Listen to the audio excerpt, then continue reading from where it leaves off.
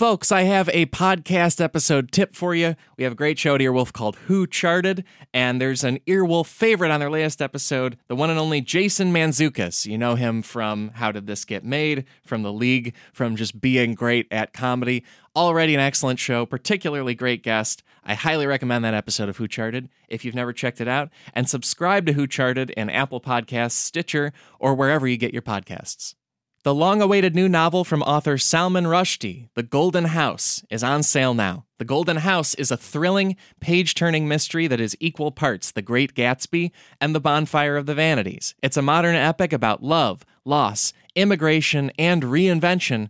Buy your copy of The Golden House now, available wherever books are sold.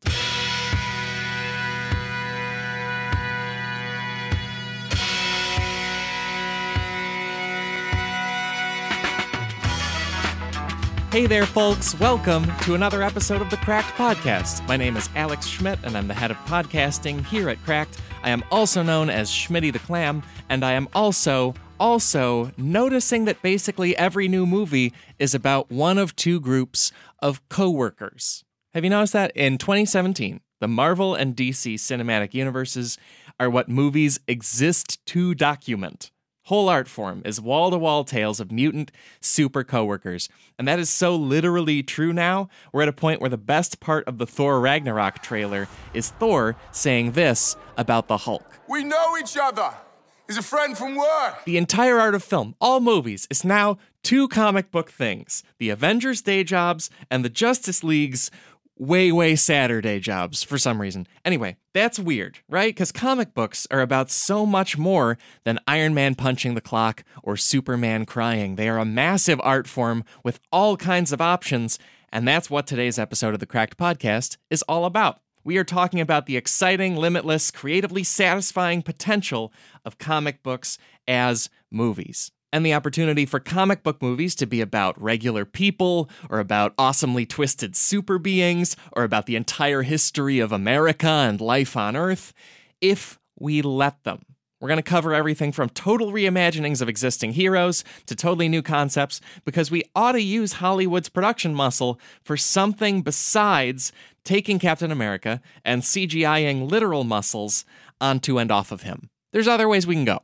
This is a fun episode, it's a creative episode, and it's an episode with two good-ass guests. I am joined by Cracked's resident comic book store hanger-out-inners. No, that cannot be the term for that. Okay, pushing through. Get to their names. The resident hanger-outer-inners, they are Cracked layout chief Randall Maynard and Cracked resident misanthrope Michael Swaim. Fun fact, Michael Swaim's professional email signature lists his job title as resident misanthrope. His work emails say that. Do business with him. It is a good time. Anyway, please sit back or strap into the spaceship sending you from your dying homeworld to Earth. They need podcasts, man. Anyway, please enjoy this episode with Michael Swaim and Randall Maynard and the way comic book movies could be. I'll be back after we wrap up. Talk to you then.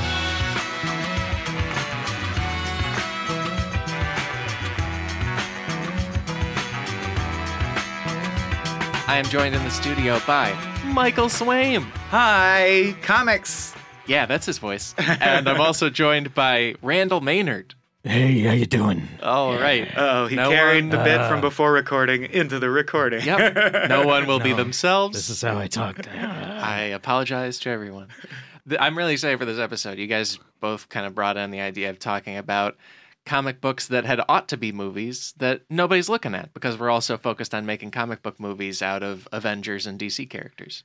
Yeah, and there's nothing wrong with that. Yeah. But when you see the 8th iteration of Spider-Man's origin story, if you've dug deeper into comic book world, you can't help but, your brain just lights up with amazing arcs from indie comics and graphic novels and things that you're like, well, that would be better than the 7th version of Spider-Man's origin story. It's funny, too, because we're kind of hitting that same thing that comics hit after a while where that actually did happen. It was like after so many reboots, within the history of the characters, like they would constantly be not only retelling the same stories because they are repetitive. They are saying they are these generic hero stories that they're telling over and over again. And I'm talking like 40s and 50s. You're telling the same story over and over. Yeah, the further back you go, the more repetitive it was. It was but who's Superman going to punch in the jaw this time? Page 12, he punched him in the jaw. He Good job, did. Superman. Yeah, nice.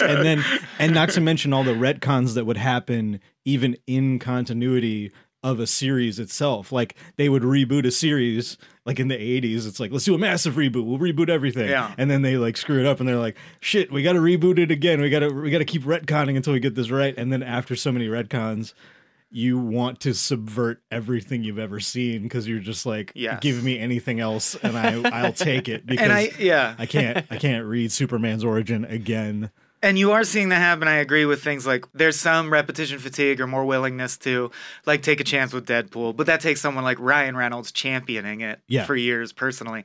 But like we are seeing some of the lesser known like Marvel and DC stuff happen. Yeah. But I'm talking this whole universe of superheroes. It's like saying gangster rap is all of rap.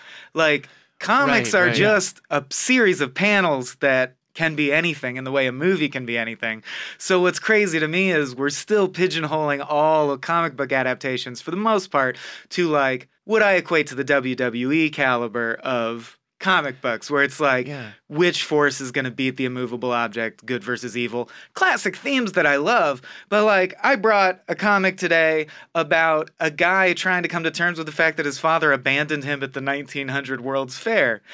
So like, why can't that be a movie? I'm glad you worked in that analogy of all gangster rap being rap. I had come in with the analogy of all British historical period dramas, that's all movies, you know? Like, sure, some of them win Oscars and are about Queen Elizabeth I, but we have other movie types. We can do other things, and comics is that rich. It has that much going on. It's not seen as a medium. It's like the medium gets immediately fused with a genre. So you go like, oh, comics equals superheroes, and it's like, well, no, that's all like some of the best comics I've ever read. I mean, like they've turned into really great movies too, like and people don't know because it's kind of on the down low. Like they don't really go like, they don't emphasize like that Road to Perdition was a comic book before it was a movie, right? If they do ever adapt one that's just like a basic story, they're always like, don't make a big deal of it that it's from a comic. Who did the Road to Perdition? Max. Not to put you on the spot, but I didn't know it was a comic book at all. That's amazing. More interesting than that. Well, I know. Like, who gives a fuck? I know. No. The same story, but I know the original backstory is there's a classic manga called Lone Wolf and Cub about like a Ronin wandering samurai who just has a baby to care for, slaughters anyone who gets in their path, and eventually brings down the shogunate that cast him out of blah blah blah. Awesome. This guy Max Allan Collins. Max Allan Collins did a truly beautiful, the art is like photorealistic, phenomenal comic that was a spiritual adaptation of Lone Wolf and Cub called Road to Perdition, and that's the movie, and no one knows that because who cares? Yeah. Well, we care, but like the movie, the people producing the movie act like that's not going to get butts in seats. Who cares that it was a comic? Yeah, the same thing. My brother one time as a present got me the graphic novel of A History of Violence. Which is a movie with Viggo Mortensen, but I had no idea it was a comic. I was like, he knew I liked the movie, and he was like, check out the graphic novel. And I was like, they do graphic novels about just people? That's amazing. Yeah. Or you assume it was adapted the other way. You're like, right. Oh, someone made a graphic novel? No. Of History of Violence? It was the thing. That'd be such a weird specific thing to do.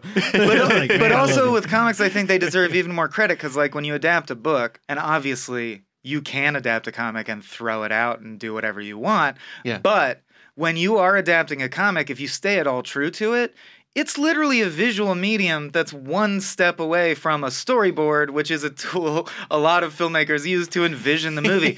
So like more than a book, if it's adapted from a comic, the comic deserves credit. Right. It should be known that it was from a comic, because the writer artists of that comic laid the movie out real clearly. It's so easy to adapt a comic for film, and it's really like, I mean, there's a literal version of that, which is like Sin City, which was they practically used the comic as a storyboard for the movie in a ridiculous way, where it was like I mean, I liked the first Sin City. I thought it was a lot of fun. I only liked the Yellow Bastard segment. I liked Marv. Clive Owens was just I boring completely as shit. forgot Clive Owens. He's just shooting some people in a zoo or something. Amazing him look, and- though. He's Yeah. in it? Yeah. I forgot to tell Yeah, you. he like, was. He had a him and boring a bunch segment of in it. hookers Yeah. shooting people. You're right. Marv is also good, but Marv Bruce is- Willis is. That's a good part of that movie. But Yeah, I do. Yeah. Yeah, I don't. with but- Watchmen too, there's a lot of times where you're like, if you read Watchmen, you're like, huh, he really got it to freeze frame at like a frame I clearly remember.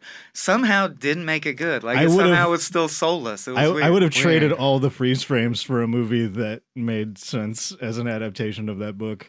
I know I'm gonna get Yeah. hate for that, but I just like that thematically did not feel like the same story. Well, what's weird to me is I agree with you completely on a gut level, but it's always been something I don't know how to explain because that movie basically only uses shots from the comic book and dialogue from the comic book. But somehow in condensing it down, they like made every bad choice to make it bad. Well, it reminded me the best way that I could tell you emotionally how it felt to watch it, and this is totally subjective, but it felt like watching a remake of Taxi Driver directed by Michael Bay. It was like, this is supposed to be like a really ugly, real story, and Michael Bay thinks this movie's cool. Sure. Like, he and thinks he's this- like, what do you want? He shot the guy. at Yeah, the yeah, yeah. end. It's like he blew He the guy's saved hand the up. girl. What do Yeah. you want? We spent $40 million on the budget watching a guy's hand explode in slow motion, and the bullet and it was rendered in CG, and it looked, it was the same thing as the original. It's like, yeah, but that's not what the original was about. Yeah. It was gross and nasty and Yes. real. And the genius ugly. of Watchmen was definitely like, if superheroes were real, it would be awful. yeah, exactly. I thought Kind the of like point. Kick-Ass. I thought the point was there's a guy named the comedian, so he's hilarious, right? Yeah, right. That's the exactly. deal. That's what that's about. Oh, we all know you find rape very funny, but that's your purview. That's not my bag. Oh no. Maybe let's get into the list. Let's do it. Michael, you mentioned someone ditching their child at the 1900 World's Fair. Oh, you want to start Sounds like there? a rip and yarn. Okay, that's a good segue because I just said something really dark and this is even worse. Like it's going to go down from here. Let me You're just gonna read the whole graphic novel. let me to us? rifle through. Well, I just want people to know I brought my books. Yeah, for real. Oh. And that's right. well, I pitch it a little bit. You guys can look at it because my big thing with comics, if you care to, optional. My big thing with comics is I also need the art style to be somewhat unique. I've never been a big Marvel or DC guy.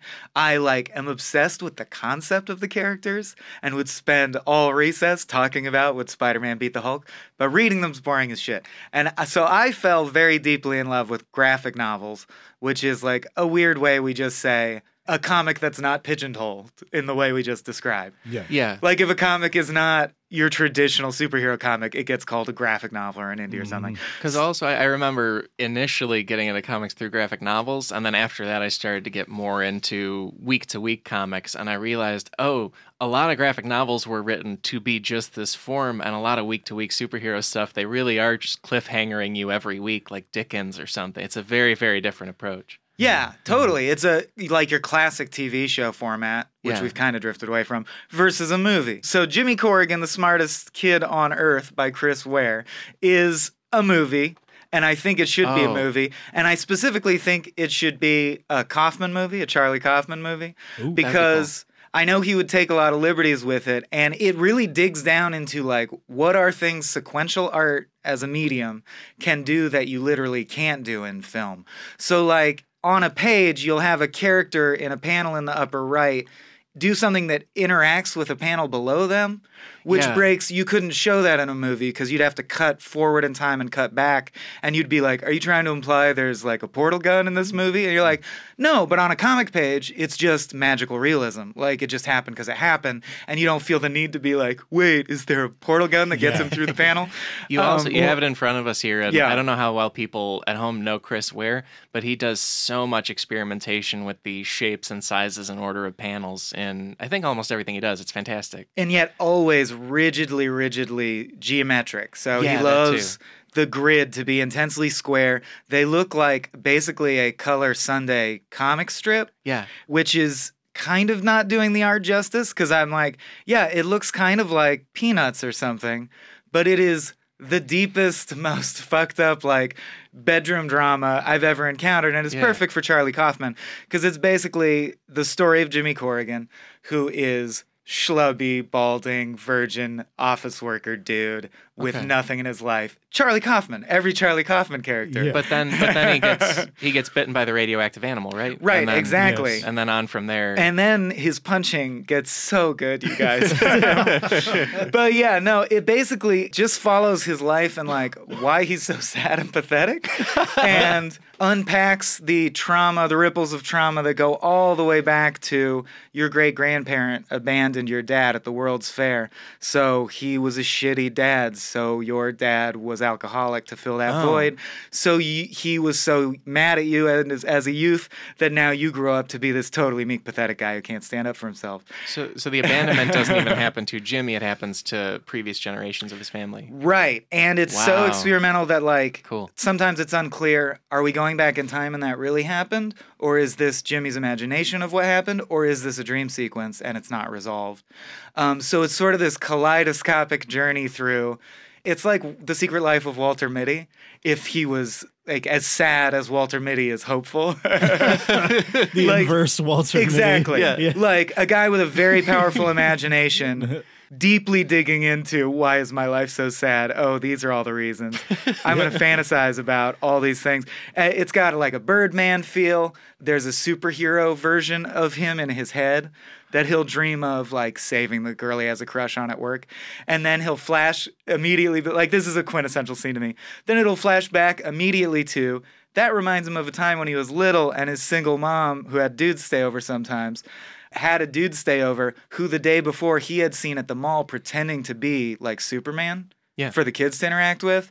And that's when he realized that superheroes aren't real because Superman just fucked his mom and like came out in his underwear and was like, your mom's good, really helped save the city, kid. Here's a defender ring. You can call me whenever you want. And he's like sitting there playing with his defender ring and the mom comes out and is like, where's that guy? I thought he was going to stay for breakfast. And he's like, he had to fly away. Look at the cool ring I got. And so, God. like, it's just that kind of depressing. Ah. It's great. That's like that plot line is like all of Watchmen happening within another comic. Yeah, you know what I mean? totally. Yeah. It's all the personal parts of Watchmen that are Yeah. fucked up with none of the fighting or superheroing. He's just a guy working in a cubicle thinking about how his life sucks. But it has like a mildly hopeful ending. And I do think it goes out of its way to sort of capture, the highs and lows of life and everything in all its beauty. It's one of those movies where you're like, well, that movie covered everything. That's like pretty much everything. It sounds like almost like a classic epic that you wouldn't see a lot these days. No, Like, even though it's a yeah. small, like it's a character story, but it would have this like sweeping sort of like Yeah. larger scope that you wouldn't see in like most character films. Yeah. Yeah. And if you don't know, Charlie Kaufman's of adaptation fame, and the reason like he calls to me is Chris Ware's also so experimental with the form in ways that you couldn't do in a movie, but he'd find something that's analogous. You know what I mean? You need someone who messes with the grammar of filmmaking Right. to like capture it. Because, for example, on the back, the copyright on the back of the comic book is a comic explaining how like the story was written and then trees were chopped down and made into paper and then he went to a lawyer's office and copyrighted it and here's the copyright. Oh, So like so cute. everything's a comic. He's a cute little cherub getting the Yeah. copyright. There's pages inside that you're supposed to cut apart and fold into models and you're like, this is Jimmy's childhood home, and it's like a depressing little shack, and you make a paper model of it. It's like, contemplate that for 5 minutes, then go to chapter 2. Stuff like that. Very cool. Chris Ware, Oh, Jimmy yeah. Corrigan, the smartest kid on earth.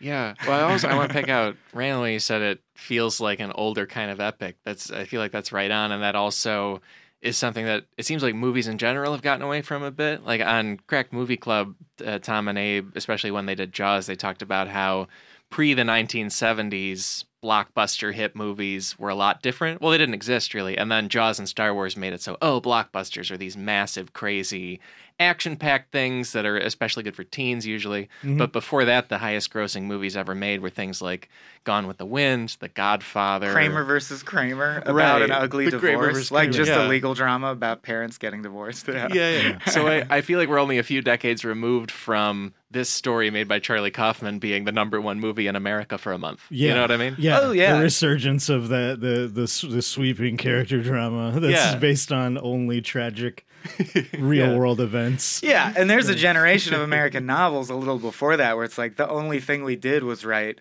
sprawling epics of 3 generations of Americans like struggling. Yeah. And we still, I mean, Jonathan Franzen, it verges on that, but they're great. Yeah, I'd love to see Freedom, the Franzen novel, made into a movie, but we won't. We'll make more Spider-Mans. Don't take away my Yeah. Spider-Mans with your bullshit Yeah. novels. There's room for all of it, I think. I like both. There really His is. eyes move now. Yeah. Well, It's a because whole new game. they really do. Also, one thing we touched on before, and also now, Spider-Man itself. There have been a lot of reboots of it.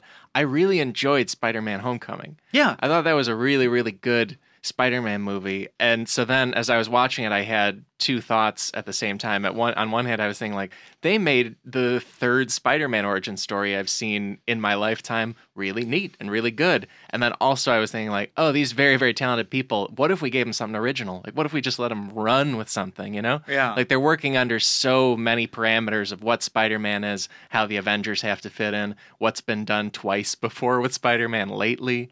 you Well, I know? mean, the title of the film is a wink to like behind the scenes Yeah. legal proceedings.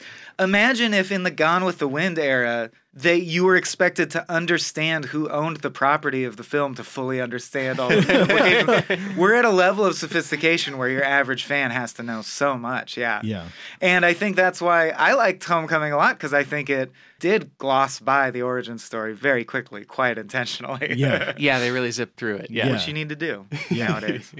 And also partly set it up in Ultron, I think. You know, like there's Yeah. a lot of, they're so limited with It's what getting kind crazy. of story they can do. Yeah. And they did something great. It was amazing. Yeah, that was. yeah. I liked how it paid off a lot of fun stuff too. It was like instead of just being something that existed in its own world, and they tried to keep away from the Marvel stuff. Like Yeah. they actually embraced it and were like, Sure. "Here's what the collateral damage would do to people," and it's not just death. It's like Yeah. it's a matter of like people capitalizing on it Yeah. and stuff like that, and making their own crazy shit and like changing the world in real subtle ways, and also Yeah. low level crime and all that kind of bullshit that Spider-Man has to deal with. And I really enjoyed that part of it. It really played on a different level than the other movies, but it still had the scope it needed, I guess, to be be Yeah. a blockbuster. Like inventive superheroics. Yeah.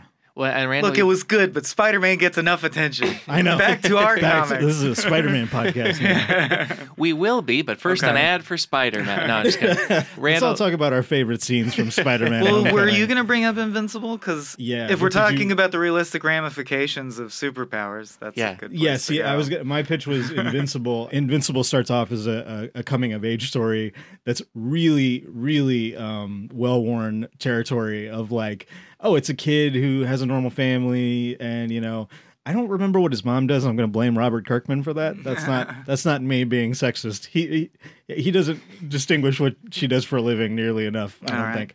and But this is written all by Robert Kirkman? this or- is Robert Kirkman, Yeah. the guy who wrote and created The Walking Dead, Yeah. and I think The Talking Dead, Yeah. and the Dead Poets Society, And I'll come out. and the I I just want to come out the gate hard and fast saying Invincible is infinitely more interesting to me than The Walking Dead, and I've read both completely. I didn't- Invincible is what they should have adapted first. It's amazing. It's really cool, and it's like it's really unrelenting. That's one of the things Yeah. about the book that I could say, like the one word to describe Invincible is Relentless, yeah. just unrelenting. A la Watchmen, if you haven't read it at all, it's analogous to the Avengers universe or the Defenders universe. So you know very quickly, oh, we're going to meet more and more superheroes because there's this famous superhero team. And almost like Venture Brothers, the Adult Swim show, you are constantly blown away by how many great superhero concepts they're just reeling off Yeah. that didn't exist before that they're just going to throw away like Yeah. Watchmen does. Yeah. They're not even trying to like marvel it out and make $1 million off this character. They're just like, here's a team of 12 superheroes. They all have interesting backstories and superpowers. Then they all die. Yeah, exactly. You're like, and you're just like, Yeah. you're like, Well, holy shit. I feel Venture Brothers. Now, I haven't read this comic. Venture Brothers is an interesting touchstone to me. Like, could you give this to full-on comedy people and let them run with it as a movie? No, in fact, I think that the humor would be more of just a relief from the Okay. the heavy. I want to call it the heavy Yeah, drama. we'll explain but the it's- central conflict with the dad, 'cause it's not funny. No, it's not. So like the first, I would say this. A lot of people throw around trilogy, but I would say if I was going to condense any comic series into a trilogy, it would have to be Invincible. The thing is, it has to be character centric, and the themes that I could extract from it are family and legacy. And that's an interesting thing because when it starts out, it's this normal, average family with the main character's name is Mark Grayson, who's just an average high school student, but his dad tells him at a young age, like he doesn't bury the lead. He tells him when he's a little kid, hey, young Mark, one day you're going to grow up and you're going to get superpowers and it's going to be really interesting for you. Analogous to Superman. Flight, super punching. His dad is basically His Superman. dad is Superman. Yeah, it's an analog. he's named Omni-Man, and he's like the Superman of this world. And he tells his son, yeah, you're going to be like me one day, and it's going to be awesome, and just be ready for that, because that's going to happen. And it's for the same reason. You come from a proud but doomed alien people, so we're just stronger evolutionarily than everyone else in the universe. And he tells the kid, we as like a civics project go out and assign a single defender to planets, and Earth is my we come territory. from a peaceful race of it wasn't, there's no destruction or tragedy behind Right. it.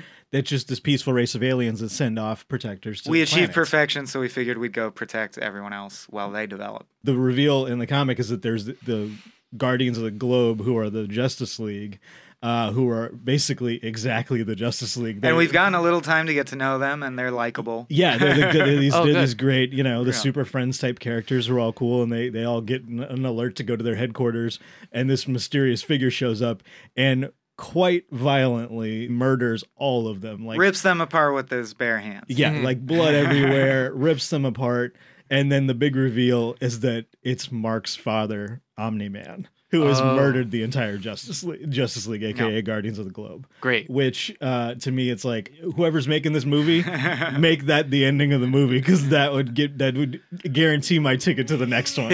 Or you mean the ending of part one? Maybe part one, but that's like the inciting incident. No, 'cause you I gotta know. what's I'm coming, joking yeah. that's the ending, but I mean, like, I'm saying in a different world, that would be an amazing. Well, ending that's to the like end a of an movie. issue, and you're No, that was- immediately like, I have to buy the next issue right yeah, now. exactly. Well, and also, 'cause- and since this movie would exist in the real world where there's all kinds of marketing and tie-ins and stuff, I would almost want them to market it as if all those Guardians are like the characters you'll know forever. Oh, yeah, like right. they're on the 7-Eleven cups, Lunch and the boxes Dr. and stuff, Peppers, yeah. and yeah. They'd that be would like, be here's great. their version of Aquaman is hilarious. He's just that fish guy Yeah, who never yeah. has anything He's to do. literally a fish. He just yeah. like he's in his throne, and it's quiet in the ocean, and then he gets a call, and he's like, ooh, and he's I better excited. go. Something's happening. He's like, Yeah.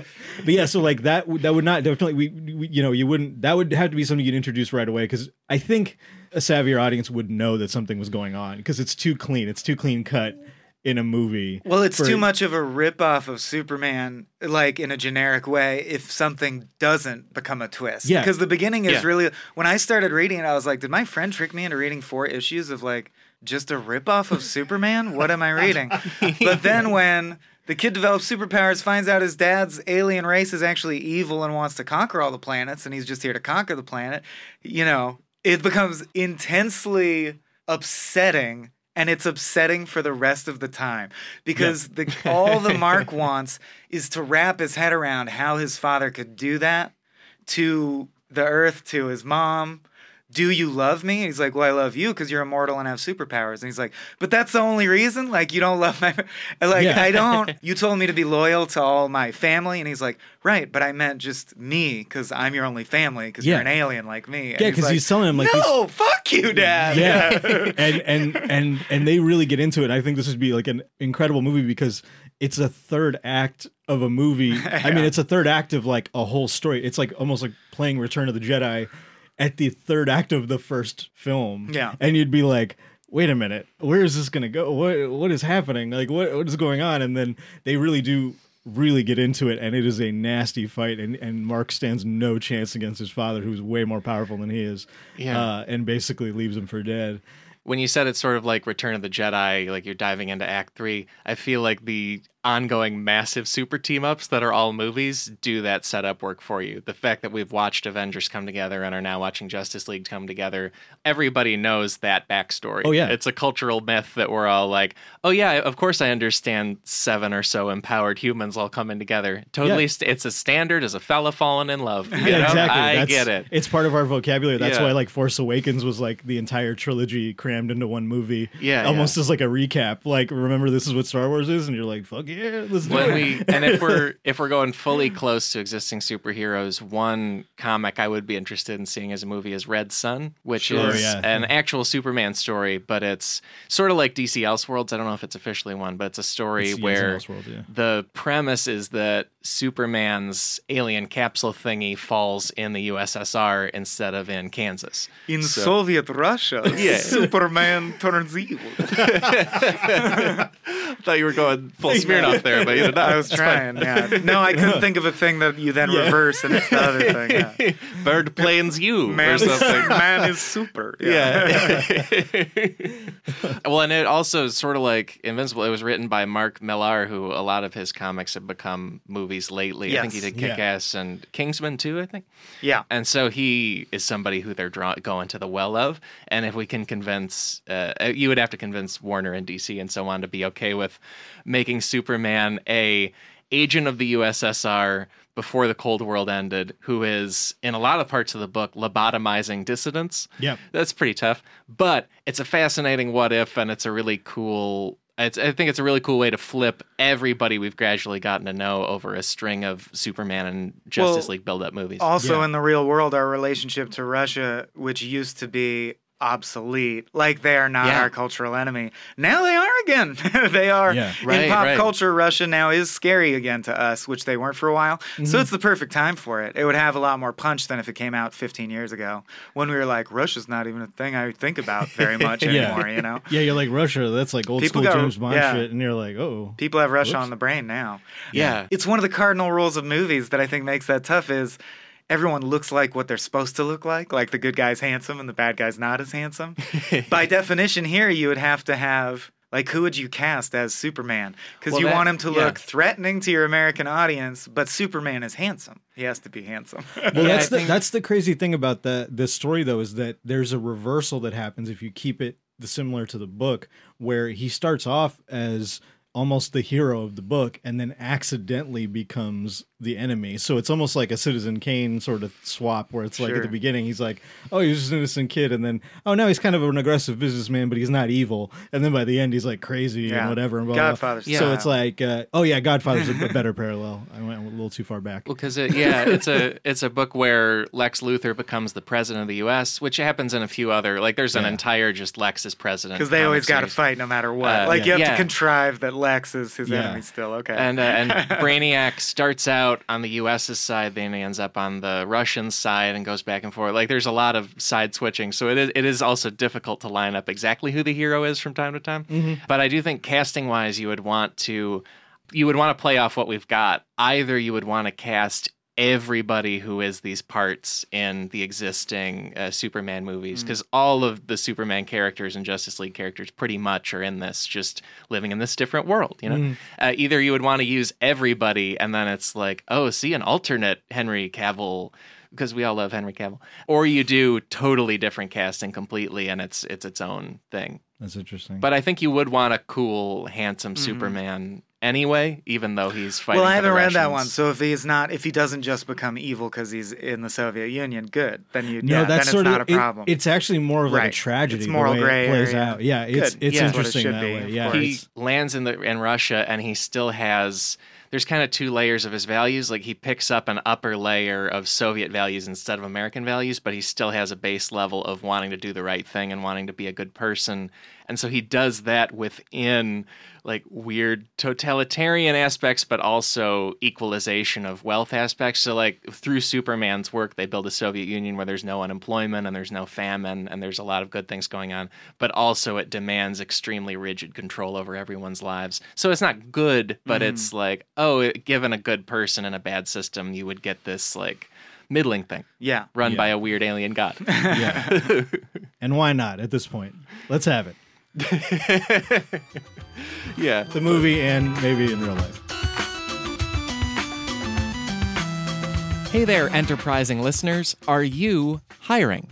Do you know where to post your job to find the best candidates? Well, finding great talent can be tough. Thankfully, with ZipRecruiter, you can post your job to 100 plus job sites with just one click. Then, their powerful technology efficiently matches the right people to your job better than anyone else. That's why ZipRecruiter is different. Unlike other job sites, they don't depend on candidates finding you. They find the candidates. That's why over 80% of employers who post a job on ZipRecruiter get a quality candidate through the site within just 24 hours. No juggling emails or calls to your office. Simply screen, rate, and manage candidates all in one place with ZipRecruiter's easy-to-use dashboard. Find out today why ZipRecruiter has been used by businesses of all sizes to find the most qualified job candidates with immediate results. And right now, our listeners can post jobs on ZipRecruiter for free. That's right, free. Just go to ZipRecruiter.com/cracked. That's ZipRecruiter.com/cracked. And one more time, to try it for free, go to ZipRecruiter.com/cracked.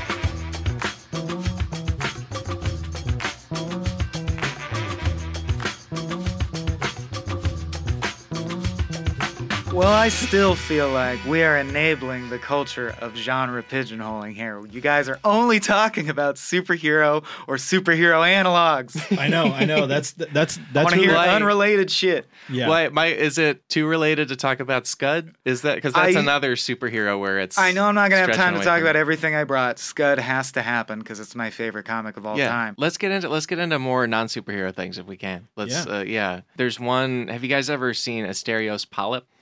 Oh, yeah. It's Asterios Polyp. It's a book. It's from 2009. It's by a guy named David Mazzucchelli who did Batman Year One yeah, and has he's done great. a lot of Daredevil comics. So he's done a lot of superhero work. Superhero. He did blankets too, But I think. no, I'm just setting him up. This is a book. It's about a professor of architecture who has never actually built a building. He's just known for designs that no one has ever made. And it's following him, but also following his love life and his overall life. And it's sort of modeled after the Odyssey. He goes on sort of a journey as his life comes apart and comes back together. And he also is of partly Greek descent, and they work in Greek gods. And it becomes sort of mystical in that way. And then also the way it's drawn is like really, really, really cool because they blow out the idea of him being interested in architecture and in how lines work. And so in every frame, Asterios, the main character, will be one kind of very sharp delineated lines, and then other people will be other shapes or other... there's even people who are just made out of letters or people who are made out of stacks of computers because that's their personality. Yeah. And so it's all about how we interact with each other and how we change each other as we bounce off each other. And it's very thinky, and I think it would be a cool like Oscar movie. It'd be great. I pictured opening that book at Barnes & Noble and realizing that you dropped acid before you read it. So it's a completely different experience for me. Like, it's just a straightforward comic about an architect. Right. And you read it under the influence. So I'm like, wait a minute, Alex, I just had a copy of read it Moby straight. Dick, and I Well, made that this is up. the question: is if it were a movie, how would you do what you just described? Are we talking CG, animated movie, Yeah, I think it would actors be in letter costumes, so all I of think Sesame it Street? would be live action, but also it would be a lot of CG and a lot of effects to try to just warp live action shots into something interesting as he interacts with people and things like change. a Scanner Darkly kind of thing, like just kind of weird. Yeah. like not the same Not effect, fully but you know what I animated, mean. yeah. Like it's Yeah, you wouldn't rotoscope using it, but it would be along those lines. And just some trippy I shit. think I would have Todd Haynes direct it. I don't know if you guys know Todd know. Haynes' stuff, but he did Far From Heaven, and he did I'm Not There, which is that Dylan biopic where Dylan's Yeah. multiple people. Oh yeah. And he also super early in his career, he did a movie that was Karen Carpenter's biography from the music group The Carpenters. And Oh, what was the name of that movie? I think it was just called The Karen Carpenter Story or something like that. Okay. My dad showed it to me when I was little. It was really good. Because the movie, it's not live action. It's made with Barbies as all the I've characters. seen this. I've seen And that. so they move around the Barbies, and like they want to do Karen Carpenter's anorexia, so they whittled down the Barbies to Yeah. be skinnier. And it's the trippiest approach to doing just the biography of a real person who was a musician ever. And I think he's an inventive enough person that he could take this kind of story that's about like academic people having thoughts and falling in love and make it really, really, really fun and vibrant like the comic is, because the comic moves. Like, it's not a hard read at all, even though it has a lot to do with philosophy and architecture and adults falling in and out of love. Yeah. Mm-hmm. I could see Michel Gondry also maybe taking that, looking at He the would be great. artwork. Yeah. Yeah. Although he's abandoned America, unfortunately. Yeah, well, yeah. He's After, like officially said he's just going to make French movies. after the not Green work. Hornet, I think he had to. Was that the straw that broke the? I thought it was Be Kind, Rewind. It was Green Hornet. I think it was. I think Green Hornet came out after that, and that might. I know it did. I didn't know have, he did Green Hornet. Yeah, That's I think nuts. that broke him because He was just it like- broke me. So if it broke me, I can't imagine what it did to him. Yeah. All right, if I may Come back, climax, Michelle. reach the climax may of my climax. list. If I may climax, ironically not going to bring up Bone, which was on the list, but if I may climax with Scud the Disposable Assassin. This has long been my favorite comic book. It is undisputedly my favorite comic book. I liked it before any of you knew any of the stuff related to it. And here's what I mean. Everyone knows Dan Harmon and Rob Schraub now. Well, everyone knows Dan Harmon. Cool people know Rob Schraub.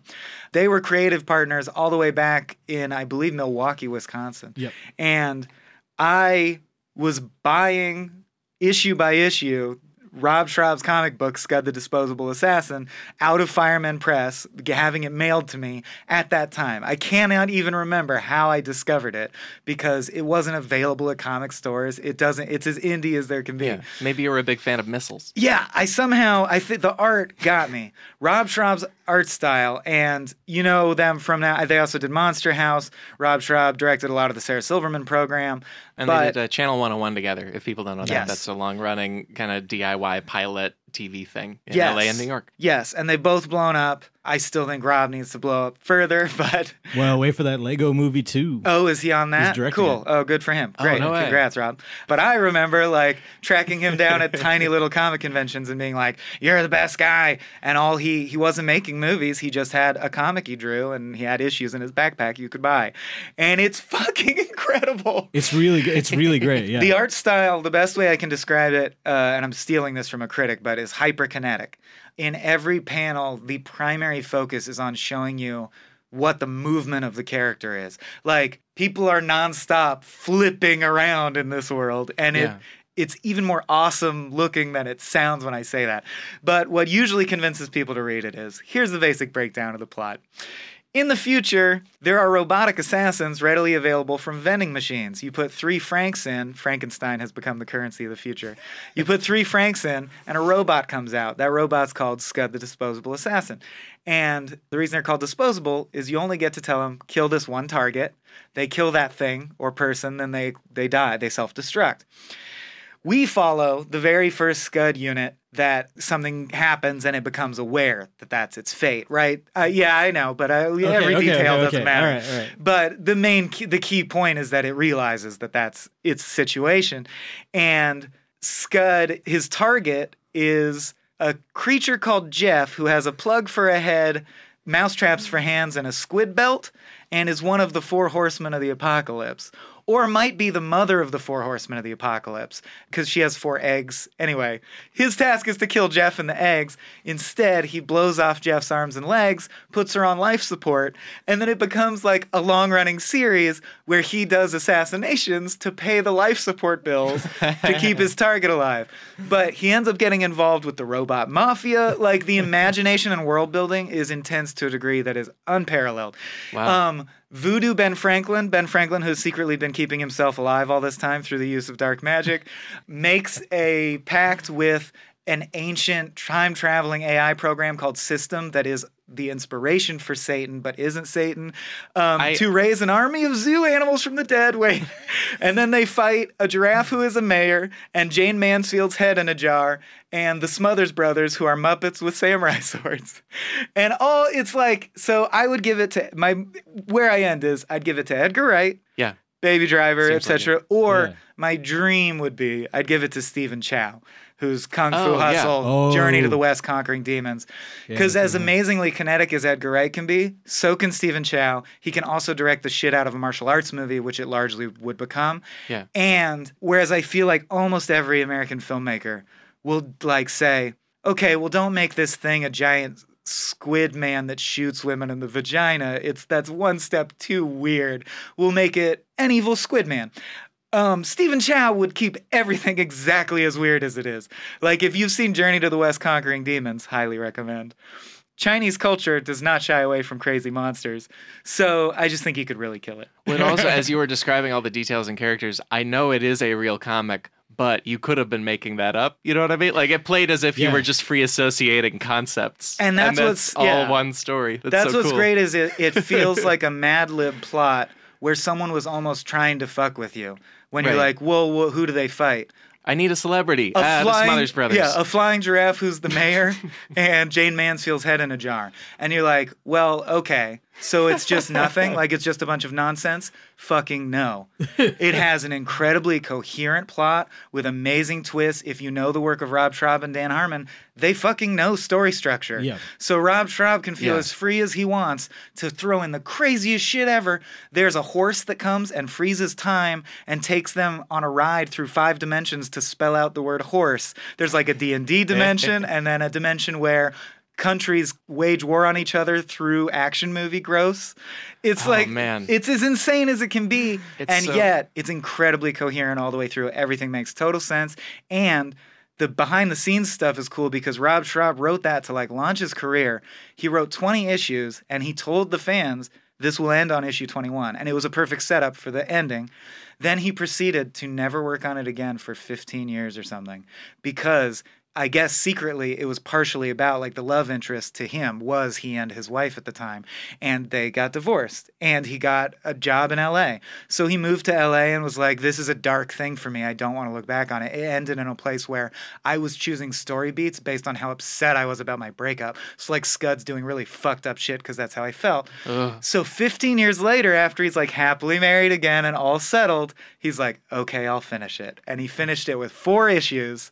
So he got it to issue 25 and the ending's perfect and like it's the most cathartic thing I've probably ever experienced in my life because this was a comic I collected from like age 14 and then it ended on a cliffhanger and then 15 years later the original creator came back and ended it awesomely. It's the exact opposite of The Dark Knight Returns and then The Dark Knight Strikes Again. Yeah, exactly. When you were describing all the elements of it, I never would have predicted, and it was all about the creator and his wife. What? Yeah, well, one of the best characters is Susudio, a robotophile assassin who is sent to dispatch Scud by his enemies. Yeah, and I was remembering the character Drywall too, and I couldn't describe him. I was like, Drywall is a Pinocchio-like golem made of denim and zippers, who is filled with an extra-dimensional space that can hold and sort an infinite amount of material, and he only speaks in the exact way that Woodstock from the Peanuts comics speaks, with vertical hashes. Oh yeah. But hot tip for Scud readers. If you think hard about the context, you can tell what Drywall's saying. Each hash mark represents one letter. Work with like the small words like the and a and an, and you can figure out what Drywall's saying. Oh shit! Oh shit! So I highly recommend. It finally came out, the compendium, Scud, the whole shebang. That has everything. Yeah, and I can see those directors you mentioned making it such a thing. Yeah. Totally. The Mayor Giraffe amazingly reminded me of one of mine Nice. that I was going to talk about, which is a book called Pride of Baghdad. And Pride of Baghdad is by Brian K. Vaughan, who a lot of people know from Why the Last Man, which has been on and off of the process of being a thing forever, and many, many other superhero comics and other comics. But Pride of Baghdad was a single graphic novel about a partly real story, which is during the Second Iraq War, the Baghdad Zoo, the keepers kind of abandoned it for a bit, and a couple of the lions got loose, and they were just roaming around Baghdad trying to figure out life. And then he uses that to do a story about how human philosophy works in relation to war and in relation to whether we take care of each other. And so you're following lions wandering around a hellscape, and then all kinds of crazy things happening to them and their backstories and them talking to each other. But it's a metaphor for like real shit, right? Yeah. So in a way, dark. you could say Yeah. you're reading between the lions. Oh, that was all for that, huh? Retracted. Oh, boy. Retracted, much like the lion's claws when they... I'm done. I think it would basically be The Lion King plus Apocalypse Now. equals this movie because Ooh. it's gritty. Like there's a panel where a giraffe's head and upper neck gets hit by a bomb and it explodes. Oh. You just watch that. Like it's not for kids. Yeah. It would be incredibly dark. You'd probably want to animate it so you could tone down the gore in certain sections. But it would be an amazing story to try to do something with. Who do you think you'd cast as the main lion? You don't have to do this. You don't have to do this. I'm contractually obligated. Yeah, I think I would almost want to Matthew give Broderick. it to. I watch a lot of animation, like especially I try to go see the Oscar-nominated animated shorts when they do screenings of that every year around LA. And there's a lot of sort of indie animation directors who will do very dark or thoughtful things, and I think you just pluck one of them who has the right tone and say go for it. Yeah. I want to see a feature from Don Hertzfeldt. Speaking of this year's most recent crop, yeah. Oh yeah, well yeah, that'd be great. There's also probably not this story, but the one that won the award the year before was one called Bear Story, which was a piece out of Chile that was really about. It was a story told through bears, and one of them's a street performer. Yeah, with the music boxes. Yeah, and his family leaves. But it's really a story about Chilean dictatorships and how cruelly the population was treated, and how people disappear, and you have no recourse. Yeah, I think you would give it to somebody like that who can do a really, really heartfelt story about a country with a horrible political situation. Because a lot of Pride of Baghdad is about not just Iraq at that time, but also Iraq's past. And one line in particular represents people's willingness to accept Saddam's regime in place of total chaos when that came around. Nice. Yeah. I've heard of it and I've been meaning to read it. Sounds great. Yeah. It's also not having seen the art, though. I'm imagining all this in the style of the Madagascar movies. You too? I was definitely picturing something that was not. It's like way too not cheerful. As gritty. Yeah. As what we should have been.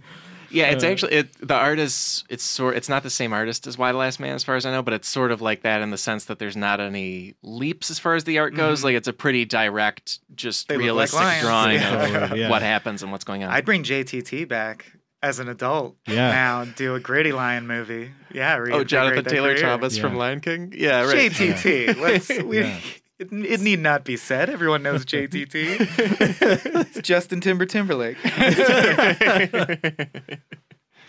Well, I'm down to honorable mentions, like one-line pitches. But that would be great. Yeah, I want to hit as many books. I'd love to do a little lightning round. I'm just to into support it too. comics as a medium. Yes. There's a lot you should read. Yeah, why don't you start with one, Michael? Sure. Well, I mentioned Bone in passing, and if you don't know, Bone is a 1,300-page epic fantasy graphic novel that is unique in that it is a mashup of what I would call traditional epic fantasy, like straight out of Lord of the Rings stuff is happening, drawn very realistically, but your three main characters are these things called bones that look like Casper the Friendly Ghost, essentially.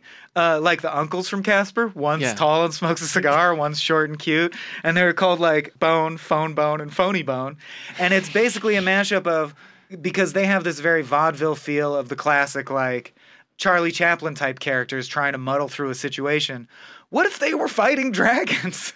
And there was like a skeleton army, and if they didn't succeed, like a civilization was going to be wiped out. What would like Casper the Friendly Ghost type guy, because he's just like a naive, nice little guy, the main Bone character.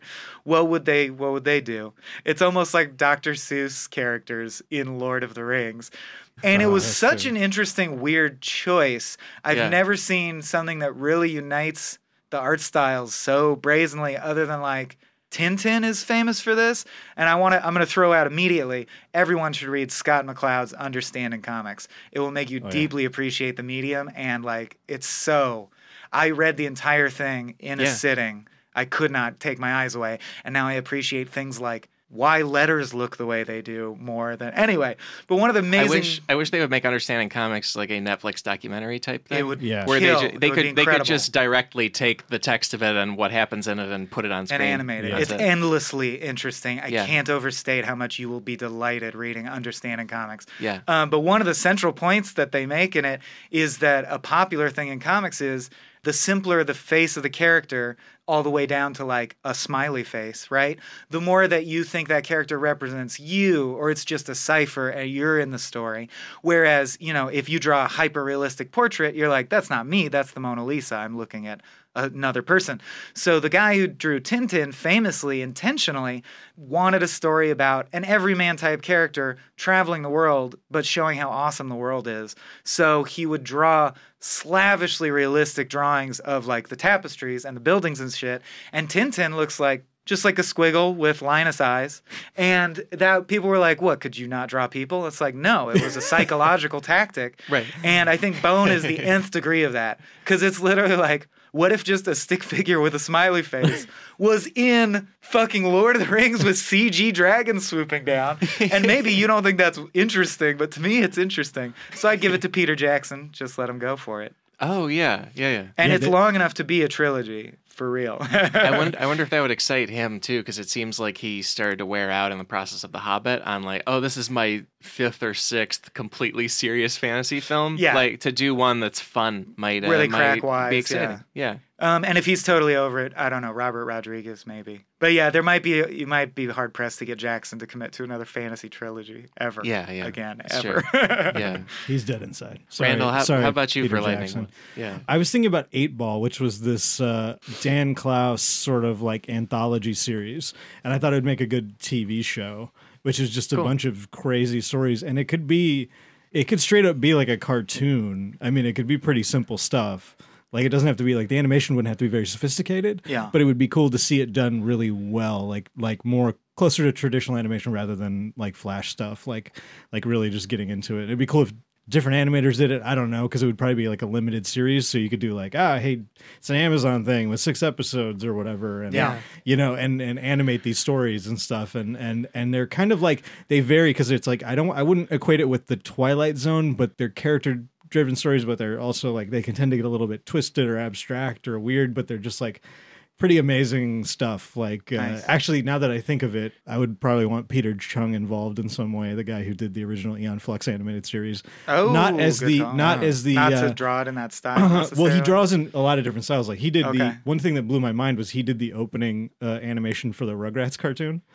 I actually can see the similarity in the art styles between So, that like, and Aeon Flux. The Aeon Flux guy did the Rugrats intro. Yeah. Which I think, now that I think about it, I'm like, oh, of course he did. It looks kind of like Aeon Flux. It's got all the perspective and the weird, yeah, the like, camera that's never at rest. Yeah, exactly. So like that, Man, but I people would. who have seen those 2 shows are listening to this like screaming, like, I know My mind now. is blown. I yeah. know so much. Well, that's why Tommy Yeah. Pickles gets that fly stuck in his eyeball at the Yeah, end right. of And then he Rugrats. That was a closes it, and they're reference. like, Yeah. and he fires a gun. Right. What is He kills Actually, in wait the a minute. future. He does fire a gun in the opening, doesn't That's he? true. He Like fires a little fake Nerf little dart. toy gun Yeah. or something.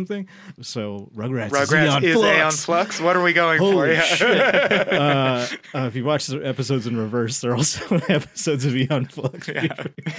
Secret. And if you like, didn't- oh, sorry. if he was like producing it or something, it'd be really cool, because he's an animation guy, a really sophisticated, interesting animator who will make daring choices, and also he doesn't care about traditional storytelling. He'll do whatever he wants. So that'd probably be in good hands. And Daniel Close Yeah. also did Ghost World, which Right. was made into an excellent movie that I recommend as well. I love the comic. Probably the Girls. only Scarlett Johansson role I really enjoy, and then Steve Buscemi is also great in it. Yeah. Kind of sort of related to his style. There's a comic I would pick called Ganges, which is by Kevin Huizenga, and Fantagraphics put it out.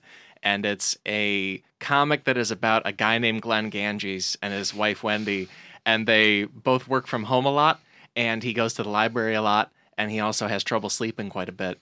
And you just follow his brain as he either reads a library book and has that influence what he thinks about the past, or trying to sleep. And then it's all very, very visual and very inventively done in terms of him trying to figure out what life on Earth is supposed to be, but from this very, very, very grounded place where they also do incredible art and work with it that way. It's very, very heady, but I think you could give it to like a Duplass brother and just let them do a little short anthology of, oh, this is all of the different crazy, because he'll like read a book about the creation of geology and then think back to a friend of his getting fired from a startup they used to work at because they both played too many first-person shooters all night at the office, and then also trying to figure out whether he knows that his wife will love him the rest of his life. It's all very, very heady in a way that probably doesn't sound fun. It's super fun. It's great. You know who I would want to see do that? Francis Ford Coppola. He comes back and he directs that film. Zombie Coppola. Nah, he's a wine man. He's still alive. No, but he's a zombie. You didn't hear? Oh, okay. No, I get That's- it. Yes, and. he was You're converted failing at into the, improv the right now. Nazi. Into Yeah. the, I almost said Nazi zombie. He's in What- Robert Kirkman's The Walking Coppolas, Yeah. where and then the Talking Coppolas is talking to him about being a zombie. Yeah. Also, I don't do improv. I do know what. It's a different. It's a different. Know what? Well, you It's a need that different Better guy. than form. yes and. It's a Know different what? form. That is an improv role. They usually phrase it as, that's crazy, but whatever. Like, there has to be the character who goes like, I'm pointing out how nuts this scene is because it's funny to point it out. Yeah. Yet I'm not stopping it from proceeding, even though I act like I wouldn't want it to proceed. Yeah. Yeah. This is Yeah, nuts, and I will take a unicorn ride. Yeah. Sure. That's I called, I think guess. that's also called lampshading. It's just Yeah, like the the straight idea man, of yeah. I guess we'll get on the unicorns. Can't see why not. Michael, do you want to pick out another one? Yeah, I only have two things left, and one is like I'm questioning saying it. But so first I'll say the freebie, which is Soul Wind by Scott Morse, which I have here, and I'm going to just flip through a little, show my compatriots. Also combines a bunch of different art styles. It's all black and white, but like as you go through, well, I'm flipping to pages that all have the same art style. But I know at the beginning it's different too. Anyway, Scott Morse basically did a Guardians of the Galaxy-esque epic. It is about, now I realized this on the drive-in, it is about an orphan boy taken into space who like has a small furry animal friend, and they fight evil like alien stuff. And in another way, it ends up being a classic epic because ultimately, by the end of the 800 pages, it's about the balance between the essences that brought everything into existence, right? You know, the only way an epic can end is like, it's everything. It's everything. Yeah. So Yeah. it's like there's Celtic gods in it. Oh, cool. There's the whole story is told from the point of view of like a little boy Tibetan monk. So the story could just be in his head while he's like meditating on a flower. Yeah. wow. And when you're in that part, it's like drawn with ink and brush. When you're in space, everything's really realistic looking. When you're in a flashback or flash forward, things are drawn very cartoonishly as if the memories are degraded somehow. And then when the gods are acting, the gods are drawn differently as well. So I would love to see Soul Wind as like an HBO or a Showtime series because it's the kind of thing where you would want to rotate directors and you would literally want. One of the appeals is it would be like listening to a Ween album. You're like, man, that episode's so different than the last episode. Ween's a band with a lot of don't know their stuff. versatility. Yeah. They just have incredible versatility. But basically, I mean, like, every episode would be like, well, we stepped through a portal and all the characters are the same, but the feel of the show is totally different. Maybe the pacing, maybe the art design, but really, like, get different directors in there because I won't go into the details of the story, but the story supports that. Yeah. Right? They're in different realities that feel different at different times. So I would just straight up make it like, you know how Netflix made House of Cards by polling people on who's your yeah. favorite actors, who's your favorite directors? And Fincher and Kevin Spacey were near the top and willing to work together. So they went for it. I would just straight up have a poll like, who do you want to do Soul Wind? I mean, it's a good cash grab. Yeah. It's like Guardians of the Galaxy, the TV show, with a rotating cast of great directors. That would be fun. Man, Celtic gods, and yet so fun. Towards the end, there's Oh, Celtic gods. okay. Yeah. Hold your horses. Temper those expectations. Yeah. And then, do you guys have more? Yeah. Yeah, Yeah, Randall, do go it. for it. This one's intense. The Incal. And it's basically, it was kind of the inspiration for The Fifth Element, but it was also, it's like a Jodorowsky story illustrated by Mobius. I was And going to it's- ask if it's Mobius. If Yeah. you don't know Mobius just from the name Mobius, look up his art. It's Mobius beautiful and unique. Is my favorite. Yeah. He's like my favorite ever. And so And he who's Jodorowsky again? Is that- he was the guy who was gonna direct Dune famously, and then was not. It was like his dream project. There's a documentary about it, and I can't even begin to even get into that because it's so intense. But So we got some real artsy fellas on this one. but he was gonna create Dune, and then.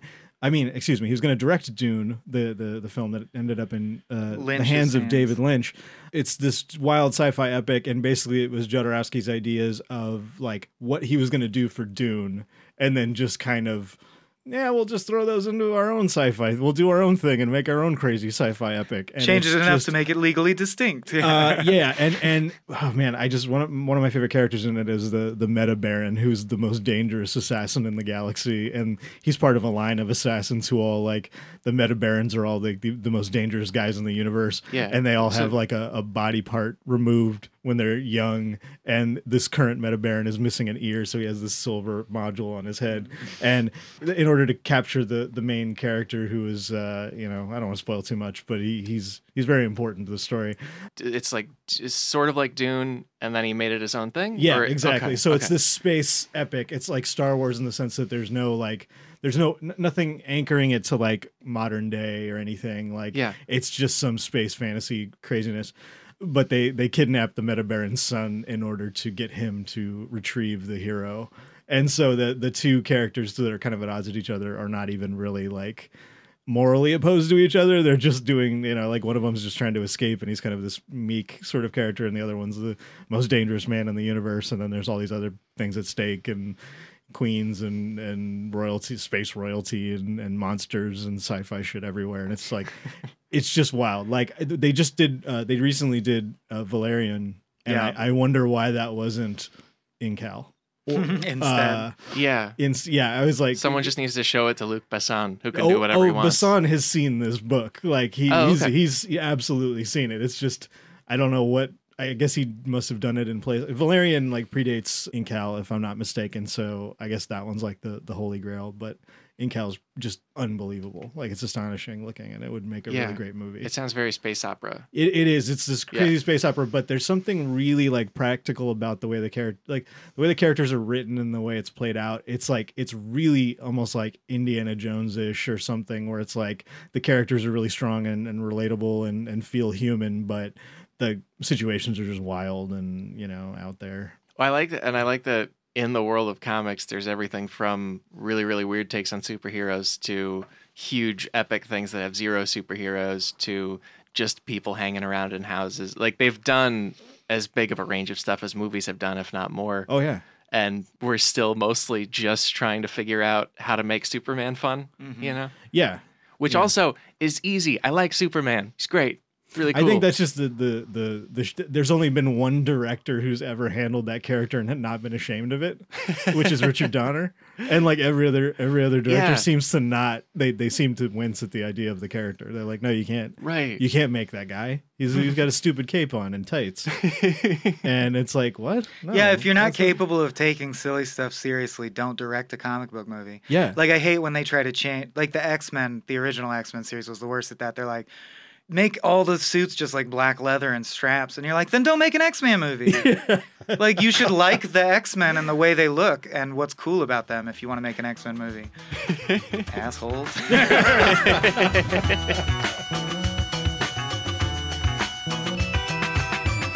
Folks, that is the episode for this week. My thanks to Michael Swaim. My thanks to Randall Maynard. My thanks to comic book artists for being just the best. And it's time for some footnotes.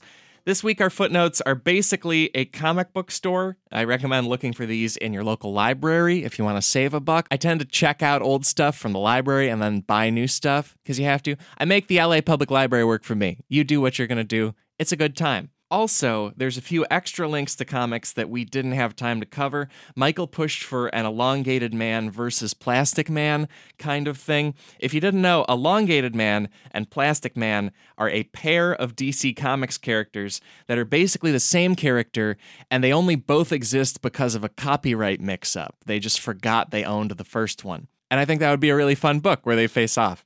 Also, Randall's a big fan of Martha Washington, which is a Frank Miller character, not the First Lady of the United States. He's probably a fan of both of them. I mean, who doesn't like Martha Washington? You get it. It's a cool book, and check it out.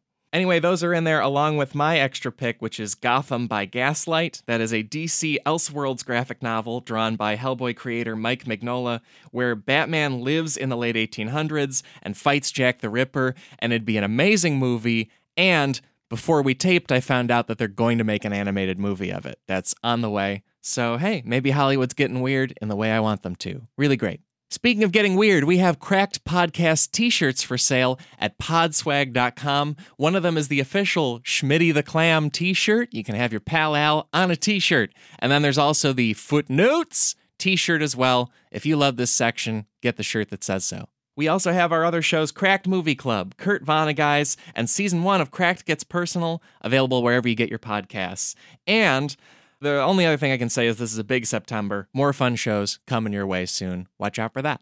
And as far as this show goes, our theme music is Chicago Falcon by the Budos Band. Hear them on Daptone Records. Our episode was engineered and co-produced by Brett Rader. Find Brett at Brett, R-A-D-E-R, on Twitter. And if you love this episode, that is great. If you hated it, let me know about it on social media. That's right, social media, the thing Hollywood puts in a movie's universe to indicate the movie is set in the present. You know, then you know. Anyway, find me presently under the name @AlexSchmitty on Twitter. I'm also on the wider internet at my website, alexschmitty.com, and I'm happy to say we will be back next week with more Cracked Podcast. How about that? Talk to you then.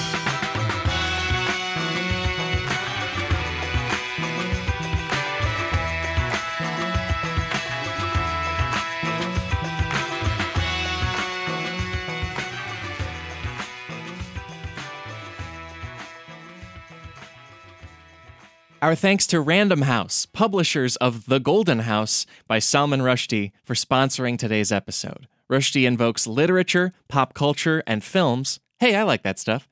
And spins the story of the American zeitgeist over the last 8 years in his ambitious new novel, The Golden House. They call it equal parts The Great Gatsby and The Bonfire of the Vanities. Buy your copy of The Golden House now, available wherever books are sold. I'm H. Michael Cray. And I'm Cuckoo Kulafiliasak, and we are the hosts of Who Charted, where we discuss the charts in pop culture and get to know our guests. Speaking of great guests, last week we had the wonderful Jason Mantzoukas. I'm so excited about this one. I can't wait for everybody to hear it. We had such a good time with Jason. We spoke of all his work in movie and films, and we had a great time counting down the charts. So make sure you listen to us on Who Charted.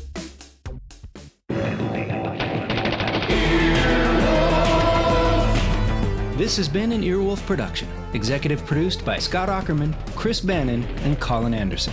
For more information and content, visit earwolf.com.